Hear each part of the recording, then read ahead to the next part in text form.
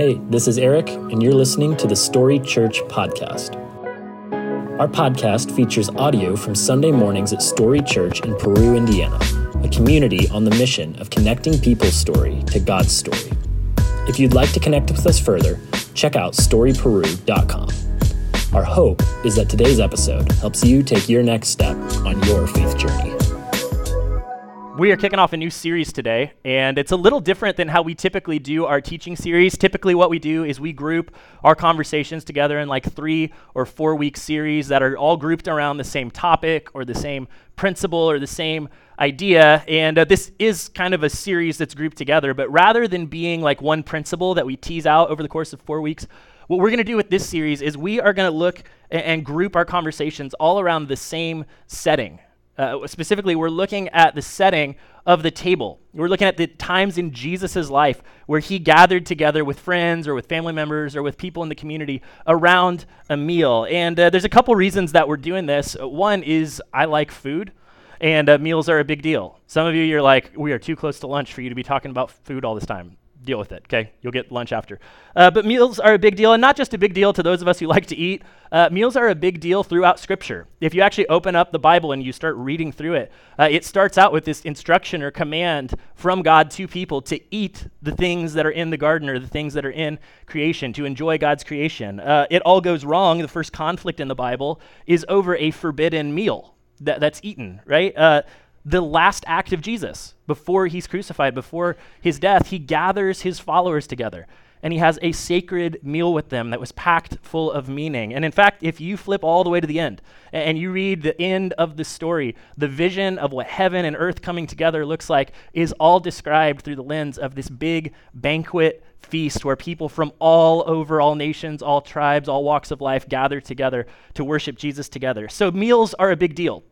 But not only are they a big deal conceptually and theologically as you read through Scripture, but throughout Jesus' life, Jesus actually spent a disproportionate amount of time gathered around tables with other people. And when people set out to record an account of Jesus' life, whether it was Matthew, Mark, Luke, or John, when they were recalling the events of Jesus' life, disproportionately, they seemed to write down and they seemed to remember moments where Jesus sat around a table, where Jesus had a meal with someone. In fact, Jesus spent so much time eating and drinking with people that he got this reputation as he walked this earth that he was a glutton and a drunkard, and he was hanging out with all of the wrong people, which we'll talk about a little bit later. But I think the reason Jesus was gathered around tables so often is Jesus understood what many of us have probably experienced, that meals are opportunities. Meals are opportunities to connect. Like if you really slow down and maybe have a great meal with people that you love, isn't there like just something almost sacred about that? It's like time can slow down and you laugh all night long and you have this incredible time. It's an opportunity to connect and to open up and to invite people into our world or into our story and to understand one another. And I was just reminded of the power of this yesterday, actually, because yesterday we had some friends over for what has become an annual tradition around this time of the year. We call it Spooky Feast. And what we do is we cook all kinds of spooky foods and bring them together and basically have like our little Halloween dinner together. But I'll show you what was on the menu. This first picture that you'll see is from year 1 of Spooky Feast. So we had toxic waste mac and cheese, rattlesnake breadsticks, but the real star of the show in year 1 were smoked bat wings, which are chicken wings with a lot of food coloring on them. My friend, they were delicious, but they will not eat them anymore because they also looked rancid. But that's kind of the point. We spread out the menu this year. This is from yesterday. We had feet loaf and shrunken head potatoes, and Eden, my daughter, helped make the little apple monsters, and of course we had eyeball antipasto. But the food is fun, okay, and it's a lot of work, right? We think up the menu and we cook it all and we bring it all together. The food's fun, but it's really a setting for the actual magic that happens, which is the conversation and the laughs and the catching up that happens. I had friends around the table who I hadn't seen for a little while, and I was just reminded of the power of gathering together as we were sharing stories of what we've been up to lately. And in fact, one group of friends had their firstborn son this year, and so he was at the table, and then he was on the floor because he's still little, but he was just like cruising around, and it was just like this incredible thing where I'm like, we get to be a part of one another's lives. We got down some of Eden's old baby toys, and he was playing with them, and like I said, it was just this snapshot where I was like, man, it's powerful to gather together. It's powerful to take time to catch up and to connect and to sit around the table. And hopefully you've experienced something like that as well. But another reason it's a great time of the year for us to focus on this particular setting is because we're heading into the holidays, right? And what are the holidays typically accompanied by? Meals, feasts, festivals, right? Gathering together with friends and family, going to different functions. And what we experience this little sliver of the year more than any other time of the year is like the full human experience of gathering together around a table, right? All of the joy and laughter that will be a part of your holiday celebrations hopefully will be there. Sometimes there's sadness and loss that shows up at the table. Occasionally it gets awkward, okay? Depending on your family, there might be conflict that shows up along the way, but it's like the table is this setting where our full humanity can show up for better and for worse. And I think for many of us, there's kind of a stereotypical idea in our minds of what the table is supposed to look like. If you've ever seen this painting, it's an old Norman Rockwell painting of what a Thanksgiving dinner is supposed to look like. And I don't know about you, but my Thanksgiving dinner has never looked like that. Like, number one, that turkey is gigantic and perfectly prepared. Mine's normally a little more Christmas vacation-y when you cut into it. But if we look at it, like, it looks wholesome, it looks inviting, it looks exciting, and yet it doesn't really reflect reality for many of us. Like, for one, there's no smartphones on the table. Right? That's how you know that it's just a painting. Look at like the smiling faces and the eye contact and like the obvious connection that they're all having with one another. I was thinking about this picture, and then I was thinking about what my table typically looks like on just a typical evening for dinner. And it's not this, because we've got a 5-year-old sitting at the table who may or may not like what's in front of her, even if it's what she asked for. Right? You know how that drill goes. And then we have a 1-year-old puppy who's a Bernedoodle, and that means that she's like 60 pounds, but her head is right at table height. So most evenings, it's a combination of eating as fast as we can between my wife and I, so that we can like wrangle the little one and try and get her to eat and like eat the food we told you wanted. It's gonna be good. Like there's that tension. And then my primary job is to wrangle the dog, because she has learned that Eden, my daughter, is like the best strategy to get food. So she rams her Bernedoodle head like right into Eden's shoulder the entire meal until Eden drops something or gives her something. And so most of my dinners, rather than this like wholesome eye contact experience, is me going, Penny, knock it off. Penny, sit down. Like I sound like a drill sergeant every night for dinner. There may have been a few times I put the dog's head on the floor and put my foot on its neck, but I'll let you decide if I'm exaggerating or not. The table doesn't always look like we think it's going to look, does it? And while the ideal of the table is a beautiful thing, and we're going to talk about that some more, the reality of our tables and the reality of our gatherings is sometimes they're a bit awkward. Sometimes they're not quite on target. And I want to bring a little more awkwardness to the table today to guide us in our conversation. I actually want to ask you a question, and it's probably going to be a little tension-filled if you actually engage in it, but I want to ask you, who's invited to your table? Maybe not like your literal table for dinner, but like who's invited into your life? Or maybe the more tension-filled way to ask this question is who's not invited to your table? Because while we all want to be and want to appear as like wholesome, inviting, welcoming people, the truth is, even though the nature of the question's awkward, there are certain people for all of us that we think, no, I don't think I want any more time with them. Right? Like, no, I don't think I want to actually invite them in. There's certain people for all of us that it feels difficult for us to imagine actually having them join us at our table, whether that's for a drink or for coffee or to have a meal together. There are certain types of people that we would just rather not have more of, if we're honest. And there's really obvious natural reasons for some of this, so I'll play Captain Obvious for just a second.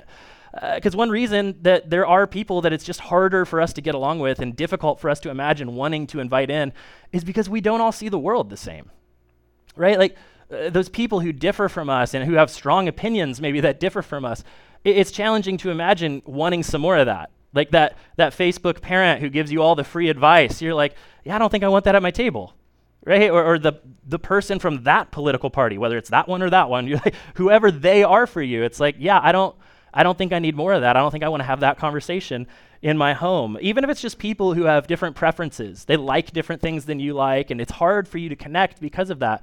We all have people, right, that it's difficult for us to imagine inviting in. And again, this isn't necessarily holistically a bad thing. It's certainly not an evil thing. It's just a symptom of the reality that we like to be with people who are like us. Okay? All of us like to be with people who are like us. It's just easier. It's like you have a common language or a common value system or a common opportunity. And again, this isn't evil. It's just easier. And in fact, it can be a good thing in our lives. Like, we all need people that we can let our guard down around. People that we don't feel like we have to impress, or people that we don't have to like work at it. Those relationships that at times at least can feel effortless to connect with. Those are good things. We all need people like that. But here's the problem for us. If we want to follow Jesus, not just with our minds, right? Not just believe in Jesus, but actually live life the way Jesus modeled for us, what we're going to see today is that Jesus' life, Jesus' approach to the table challenges us. That just gathering with people who are like us isn't enough. It's a good thing, okay? It's a good thing to have, but it's not the finish line. If we actually want to follow Jesus in the places that Jesus went, it's going to get less comfortable for us along the way, and it's a big deal. It's a big deal for us here at Story because it hints at this topic that we've said is an important part of our future together. If you remember in the spring, we launched this initiative that we called I'm In. It's a 2-year spiritual journey we're on together. And we have some like tangible projects, like working on a new building that's a part of it. But it's really meant to be a spiritual journey and a focus for us over these next few years. And one of the things we said we were going to focus on was this word, hospitality. And we did a series all about it at the start of the year. When we talked about hospitality, we said hospitality is more than just charcuterie boards or veggie trays. It's kind of what we naturally think of as like prepping for people to come over. Hospitality is more than just the countdown until you can get into your sweatpants. We call them quitters in my house because it's like when you're ready to quit, that's where you go, right? But hospitality is more than that. For Jesus, in Jesus's world, and ultimately for us, hospitality wasn't just a good idea. It wasn't just a nice thing to do. Hospitality was a command given to God's people. And in fact, I'm going to show you something, and it's going to look a little odd to you. It's written kind of like it's scripture, but I did not get confused about what books are in or not in the Bible. This is a piece of text from what is known as the rabbinic tradition, or the tradition of the rabbis. So this is the teaching that would have been popular at the time that Jesus walked this earth. Essentially, there's scripture, there's like the Old Testament, which is how God spoke through prophets and some of the history accounts. And then the rabbinic tradition is what rabbis said about all of that scripture. That basically rabbis would teach and would talk and would wrestle with the text. And eventually somebody, just like happened with the New Testament and pieces of our Bible, eventually somebody wrote down some of the things these rabbis said, and they bound them and they put them in a book. So this is known as the rabbinic tradition. But in this instruction that Jesus would have known when he walked this earth, that God's people would have been called to follow when they walked this earth, it says this, and I kept it in the like thy, thou language just to make it feel older and sacred, I guess. Here's what it says. It says, let thy house be wide open, and let the poor be members of thy household. Let thy house be wide open. Some of you are like, I just bought a security system, right? Like, it feels countercultural to the way that we approach our homes and the way that we approach our lives, but it's this instruction for God's people. Let thy house be wide open. And for God's people, again, this is a command, but it's also a reminder to them. If you've been with us the past few weeks, we've talked about how God's people went through this season where they, for a while, were slaves in Egypt. And then God pulled them out of slavery and sent them into the wilderness where they wandered for 40 years before arriving in the place that God wanted for them and ultimately started to become a nation. And so what that means is that God's people knew what it was like to be wanderers. They knew what it was like to be foreigners. They knew what it was like to not feel welcomed in. And so this command was meant to be a reminder. God's essentially saying, hey, keep your homes open to welcome in the stranger, to welcome in the wanderer, because you were once wanderers in Egypt and you were once lost in the wilderness. So this wisdom was a reminder for them to remember the people who may be in the same shoes they were once in. And from the very beginning, what we see is that God's people were meant to be marked by an openness to others.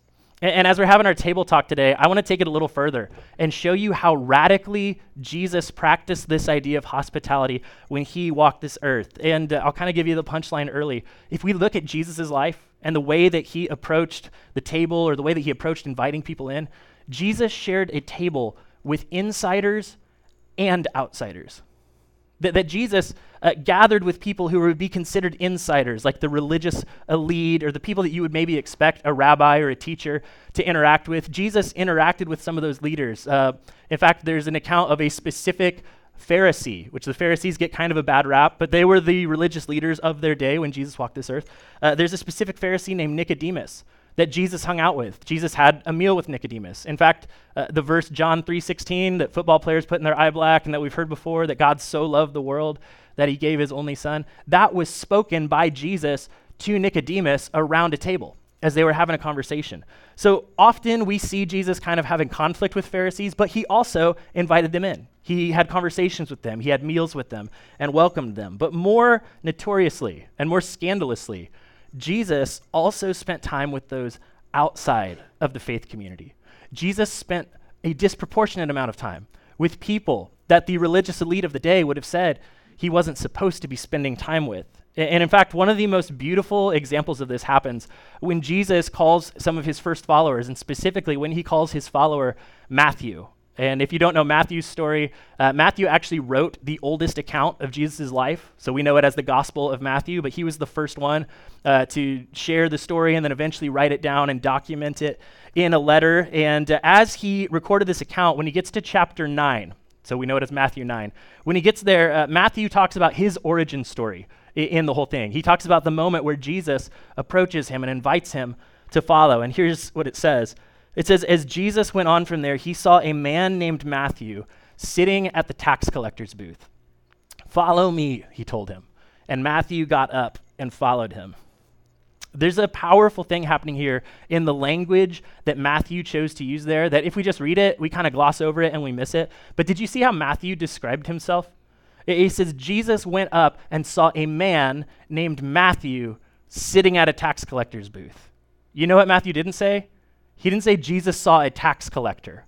And that's an important but subtle difference, because tax collectors in the ancient world, in this particular context, they were looked down upon by God's people. They were considered traitors because essentially tax collectors had sided with Rome and were oppressing God's people by levying taxes against them, and a lot of the time skimming a little off the top for themselves as well. So if you think we have it bad with taxes, it wasn't great then either. So tax collectors were viewed as traitors to the people of God. But Jesus sees not a tax collector. Jesus sees Matthew, a man at a tax collector's booth. You see how subtle but how significant that difference is? The point is that Matthew was not where he was supposed to be. Matthew was not doing what God would have wanted him to do. But when Jesus saw him, Jesus saw the dignity and the personhood in Matthew, even in the midst of a broken situation. And what I want you to know today is the same thing is true for you too. Whatever mess you may find yourself in, whatever you may find yourself today, Jesus looks at you and he doesn't see the mess first. Okay, Jesus calls you by name. Jesus sees your personhood, your dignity, and your worth, and he affirms it as he meets you. So Jesus sees Matthew, the man sitting at the tax collector's booth, and he offers this powerful two-word invitation. He says, follow me. And this isn't just like, hey, let's hang out for the afternoon. When a rabbi like Jesus would have said, follow me to a person like Matthew, he was saying, hey, will you actually follow my way of teaching? Will you essentially become my disciple or my apprentice? Will you learn to live the way that I live and learn the way that I view the world? Will you basically give your life to follow me? And it wasn't, again, this obligation so much as it was an invitation full of dignity and full of worth. So Matthew, the man at the tax collector's booth, right? A guy who felt like he was on the wrong side of God because he was siding with Rome against God's people. Jesus approaches him and says, will you follow me? And when he gets an invitation like that, Matthew gets up and says, absolutely. And they start to move together. And so what happens next is Jesus tells Matthew, hey, before you can do anything significant, you're going to have to read through the whole Bible, memorize it, okay? And then you're going to have to go through my 5-week discipleship course where I make sure you get everything right. Like you got to have solid theology before you can ever be used by God in a powerful way. Not at all, okay? That's how we tend to think. That's kind of the religious mindset. It's like, oh, I've got to get it all together and then God's going to use me. But the text immediately goes on, and what happens is Jesus ends up at Matthew's dinner table. So Jesus offers this invitation and says, follow me. Matthew gets up. And then it says, while Jesus was having dinner at Matthew's house, many tax collectors and sinners came and ate with him and his disciples. And when the Pharisees saw this, they asked the disciples, why does your teacher eat with tax collectors and sinners? So I love, right? The scene immediately shifts, and Jesus is surrounded at the table with all the wrong sorts of people. Like that's how bad tax collectors were viewed. They were a unique category of sinners. It was tax collectors and sinners all sitting at the table around Jesus. And I can imagine they were having good food and good conversation and laughing and connecting and get to know one another. And then it's like the Pharisees pass by, the religious leaders, maybe they looked through the window and they saw who was there and they went, right? That's not how that's supposed to go. And so they pull one of Jesus' followers over and they're like, hey, why does your teacher eat with those kinds of people? Right? What is he doing surrounded by outsiders? What is he doing at the table with people who shouldn't be there? And it was a loaded question because in Jesus' day, there was this concept in the religious world known as table fellowship. It honestly kind of shows up in our world sometimes today too. But the concept of table fellowship essentially meant that whoever you welcomed to your table, whoever you broke bread with, whoever you spent time around the table with, you were approving of. You were accepting. You were essentially saying, if you sit at my table, if we break bread together, if we have a meal together, it means we are in right relationship with one another. And the Pharisees see Jesus at the table with people who didn't belong there. And they go, that's not right. Right? They're not in right relationship. But Jesus did it anyway. Jesus sat with people he was supposed to disapprove of and instead functionally said, hey, I approve of you right from the start. I approve of who you are right from the start. And so the Pharisees see it and they complain and they say, like, what is your teacher doing? And then sarcastic Jesus shows up. Or I like to imagine it that way at least. I can imagine Jesus is sitting at the table and maybe he looks out the window and he sees the Pharisees talking and maybe hears their question. And it says, on hearing this, Jesus said, it's not the healthy who need a doctor, but the sick. But go and learn what this means. It's so offensive. He says, I desire mercy, not sacrifice. For I have not come to call the righteous, but sinners. Jesus is sitting at a table surrounded by all the wrong people. And he goes, no. I'm not here to build a holy huddle. Okay, I don't just want people who already agree with me to hang out and we can sit around and talk about how right we are. Instead, I want to invite the people on the wrong side of me to join me.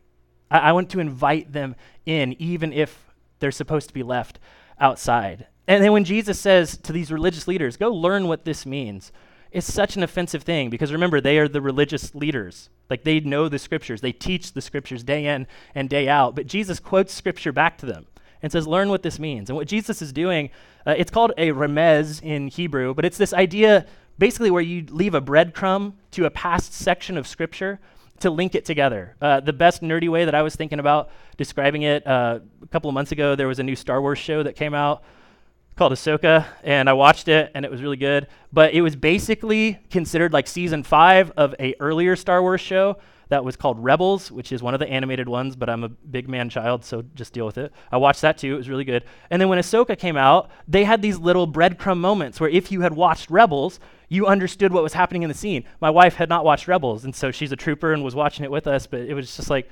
who are these people? What's happening? And I'm sitting there like, oh man, that's from season 2, and like all the nerdy stuff. That's kind of what Jesus is doing with scripture. Okay, he's like doing this callback, this breadcrumb back to an earlier text in the Old Testament. So when Jesus says, learn what this means, I desire mercy, not sacrifice, he's actually referencing something that was spoken by the prophet Hosea. And here's what Hosea said. I want to give it to you in context so you can see exactly what Jesus is saying to these religious leaders. Hosea said to God's people at a time where once again they were getting it wrong. Hosea offers this on behalf of God. He says, what can I do with you, Ephraim? What can I do with you, Judah? Your love is like the morning mist, like the early dew that disappears. Therefore, I cut you in pieces with my prophets. I killed you with the words of my mouth, and then my judgments go forth like the sun. For I desire mercy, not sacrifice, an acknowledgement of God, rather than burnt offerings. So in other words, at the time, God was saying to his people, listen, you're going through all the religious motions, right? You're doing all of the right stuff. You're burning your offerings. You're showing up at the temple. But I want more than that, right? I want your love to be more than just this thing that shows up when it's the right time to go do the thing for me.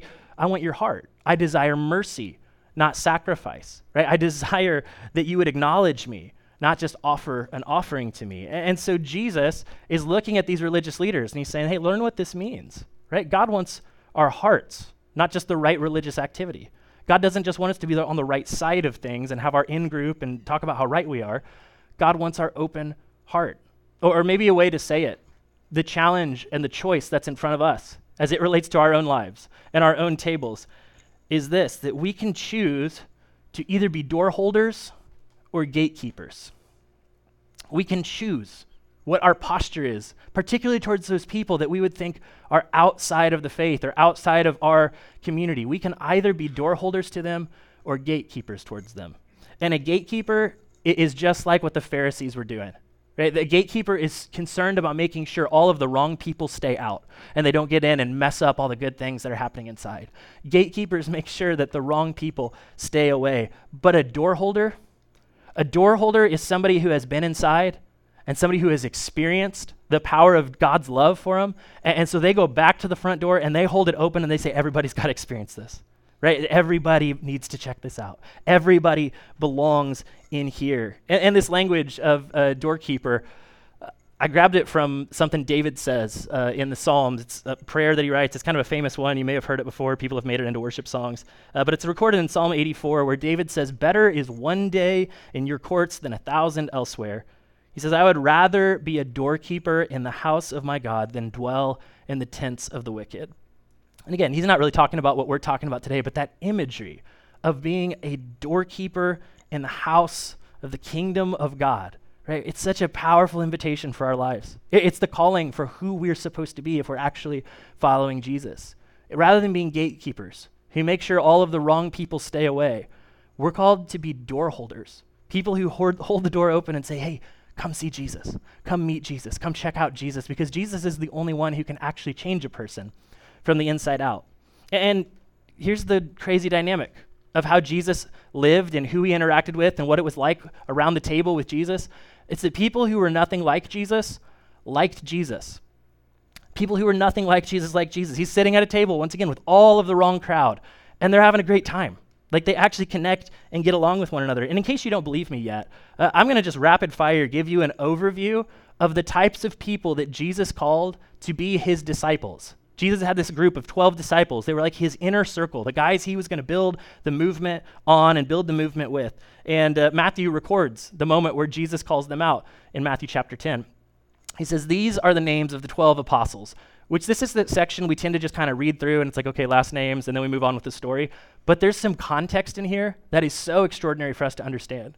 He says, "These are the names of the 12 apostles. First, Simon, who's called Peter, and his brother Andrew, James, the son of Zebedee, and his brother John, Philip and Bartholomew, Thomas and Matthew," here he is, the tax collector, "James, the son of Alphaeus, and Thaddeus, Simon the Zealot," so a different Simon, "and Judas Iscariot, who betrayed him," which I also love.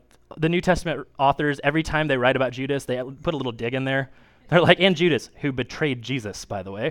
But anyway, we lose this in our context, but that list of people, there is no other environment in the first century where that group of people would have gathered together. There is no other context in which that group of people would be able to get along with one another. Because if you run through it, at the time, the moment in history where Jesus lived, there was a big question that God's people were wrestling with. It's not unlike how many of us are wrestling today. The question was, how do we remain faithful to God in a changing world and in a changing culture? In their day, it was the influence of the Greeks and the Romans, the Hellenistic way of thinking, that was changing the world around them rapidly, and they were trying to be faithful to God. And so the way that God's people engaged with culture differed across a few different perspectives. We've talked about Pharisees. The Pharisees were a group that essentially said, hey, to stay pure and to stay connected to God, we have to follow the law. In fact, we have to follow the law so well, we may even add to the law a little bit just to make sure that we're extra keeping the law. And there were likely Pharisees who followed Jesus. It's likely that Peter and potentially James and potentially John were in this camp where they believe the number one thing we've got to do is keep and follow God's law. Then there were others who would have found themselves in the camp known as the Essenes.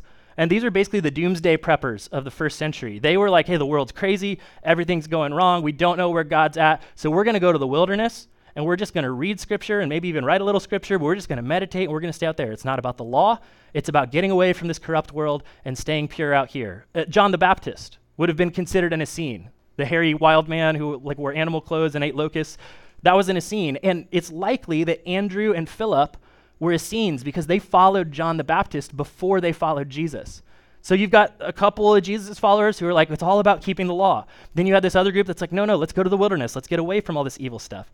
We already know we had Matthew the tax collector, right? He would be considered a Herodian because he worked with King Herod. He worked with the government of their day. And basically he said, hey, we can have it both ways, right? We can be faithful to God and we can leverage the influence of culture. We can leverage the power politically so that we can have more influence. And so he became a Herodian, or a person who mixed cultures.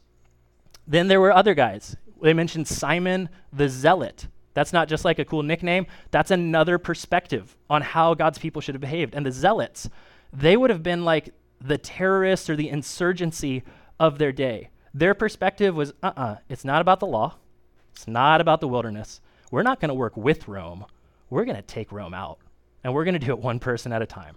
And so Simon the Zealot was following Jesus. Judas Iscariot was likely a zealot because Iscariot became known as a term for a weapon that zealots used. It was like this little dagger. And so the zealots would actually hide a dagger inside of their robes. And when they saw Romans walking by, particularly Roman officials, sometimes they would just straight up like go Assassin's Creed on them and take them out. Like they just were this violent, like we're going to take over the Roman government perspective. And they found themselves following Jesus. So think about that, right? We've got all of these different perspectives represented in just these 12 guys. And then what Jesus does is Jesus goes, okay, guys, follow me. They're like, okay, let's do it. And he goes, and now I'm going to send you out 2 by 2. Like we're going to pair up. And again, we read that, we're like, cool, buddy system. It's a great idea. But can you imagine what it was like for those pairs to have been made? Like, how did he pair them up? Was it the Pharisee who's like, it's all about the law, and the Essene who's like, let's go to the wilderness? Like, what was their conversation like? Did he pair Matthew the tax collector up with Simon the Zealot, the guy who's working with Rome, with the guy who's like, we got to take out Rome? Like, can you imagine how awkward that was? Can you imagine what snack break was like? And just like, so what have you been up to, Simon? Got a knife? Like, what? It's like, like there's so much tension and so much challenge baked into it. And yet, do you think it's possible Jesus knew exactly what he was doing? Do you think it's possible that there's actually power in our differences coming together? That maybe Jesus knew everybody was invited? And like, can you imagine just the powerful perspective we have now that these 12 men of different backgrounds suddenly became unified around one Jesus and became leaders in his movement? Here's the point for us today.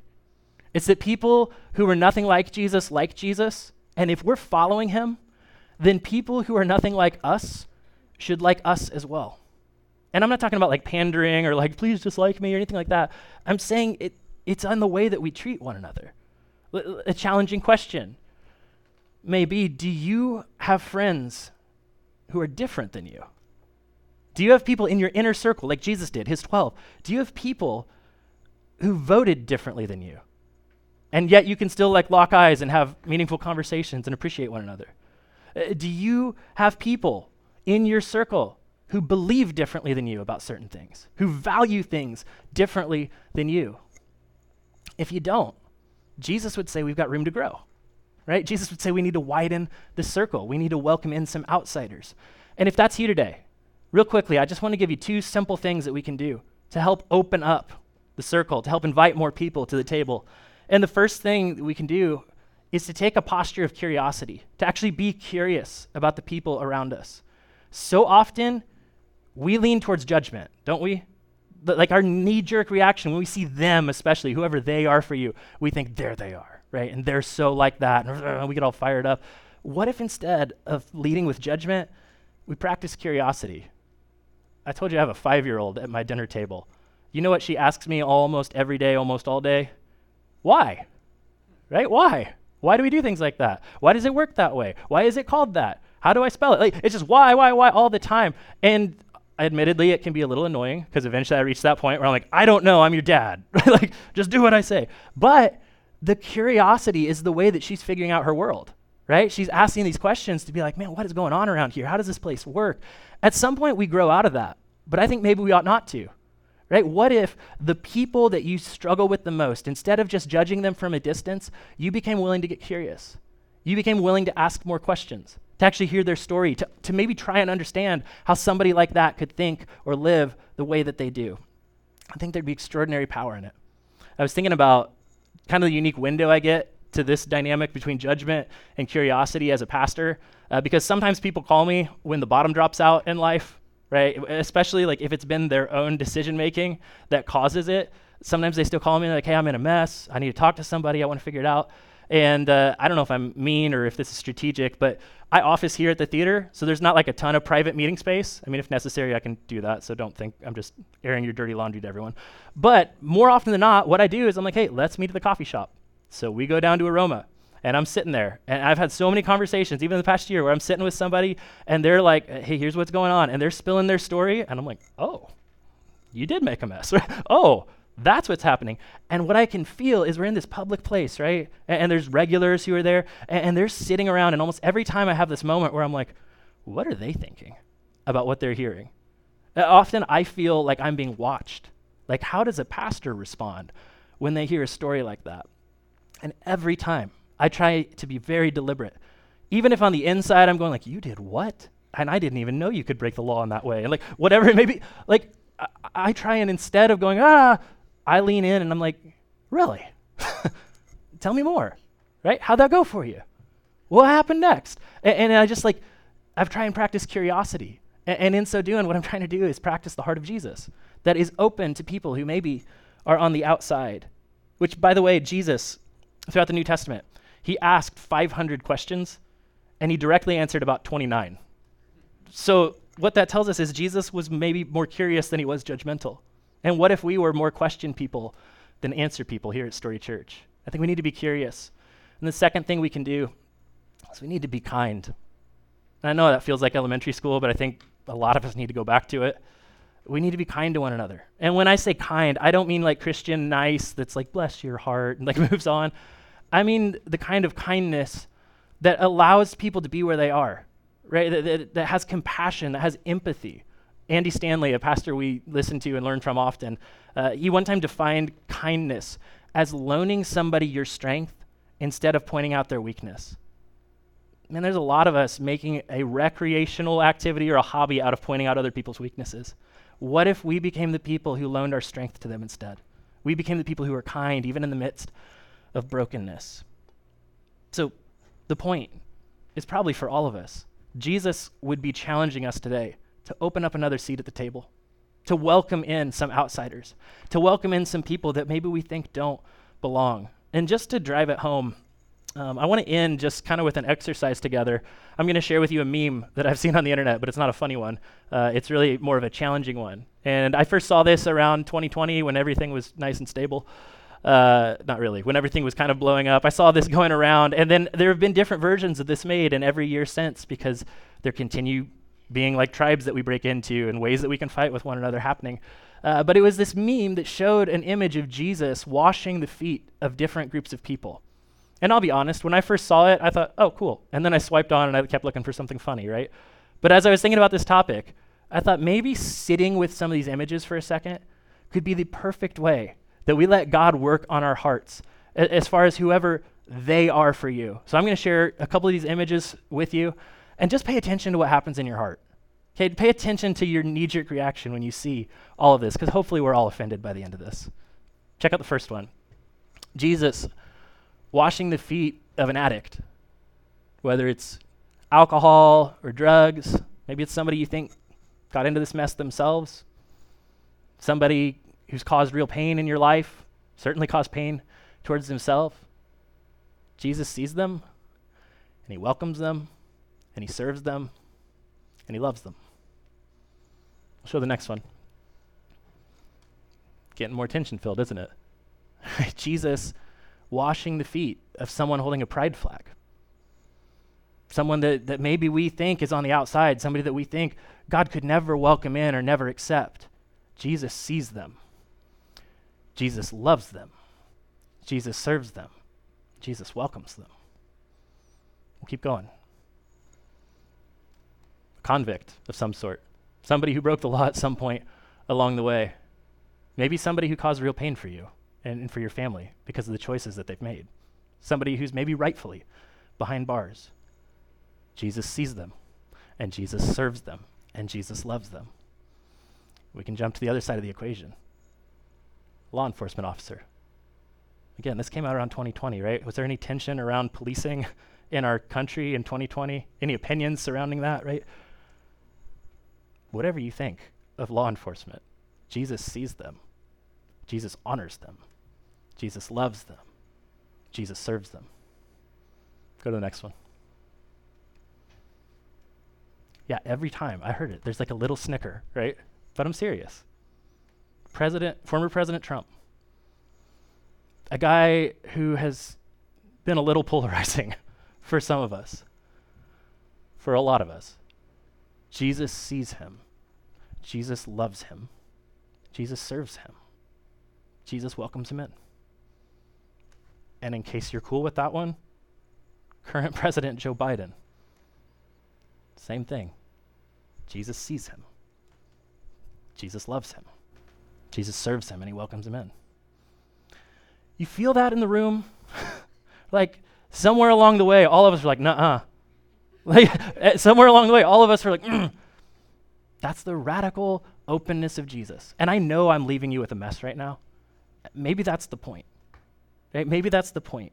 Maybe we're called not to be gatekeepers to the kingdom of God, but door holders who welcome people in to experience the Jesus who can actually change people's hearts and actually change people's lives. But let me pray for you as we wrap up. God, I know this is tension-filled for all of us, me included. And God, I just pray that you would give us wisdom to know what to do with the tension. God, I pray that here at Story Church, we would be genuinely marked by your radical hospitality that caused people to look at you and say, what's he doing with those people? God, may we be so open to others that we learn to be curious. We learn to actually hear their stories and learn to have empathy and compassion, even if we differ and even if we disagree. God, help us to be kind. It seems like it should be our starting point, but God, many of us have lost it. Help us to be kind to one another, to loan other people our strength instead of just pointing out others' weaknesses. And God, ultimately, may we be a reflection of your heart towards all people. God, I pray that you would give us wisdom to know with what we've heard and the courage to actually follow through with it. And we pray and ask all of that in Jesus' name. Amen. Hey, once again, thanks for listening. If you live in or near the Peru, Indiana area, we would love for you to engage with us at one of our weekend gatherings. To find directions, service times, and information about our environments for kids, visit us at storyperu.com.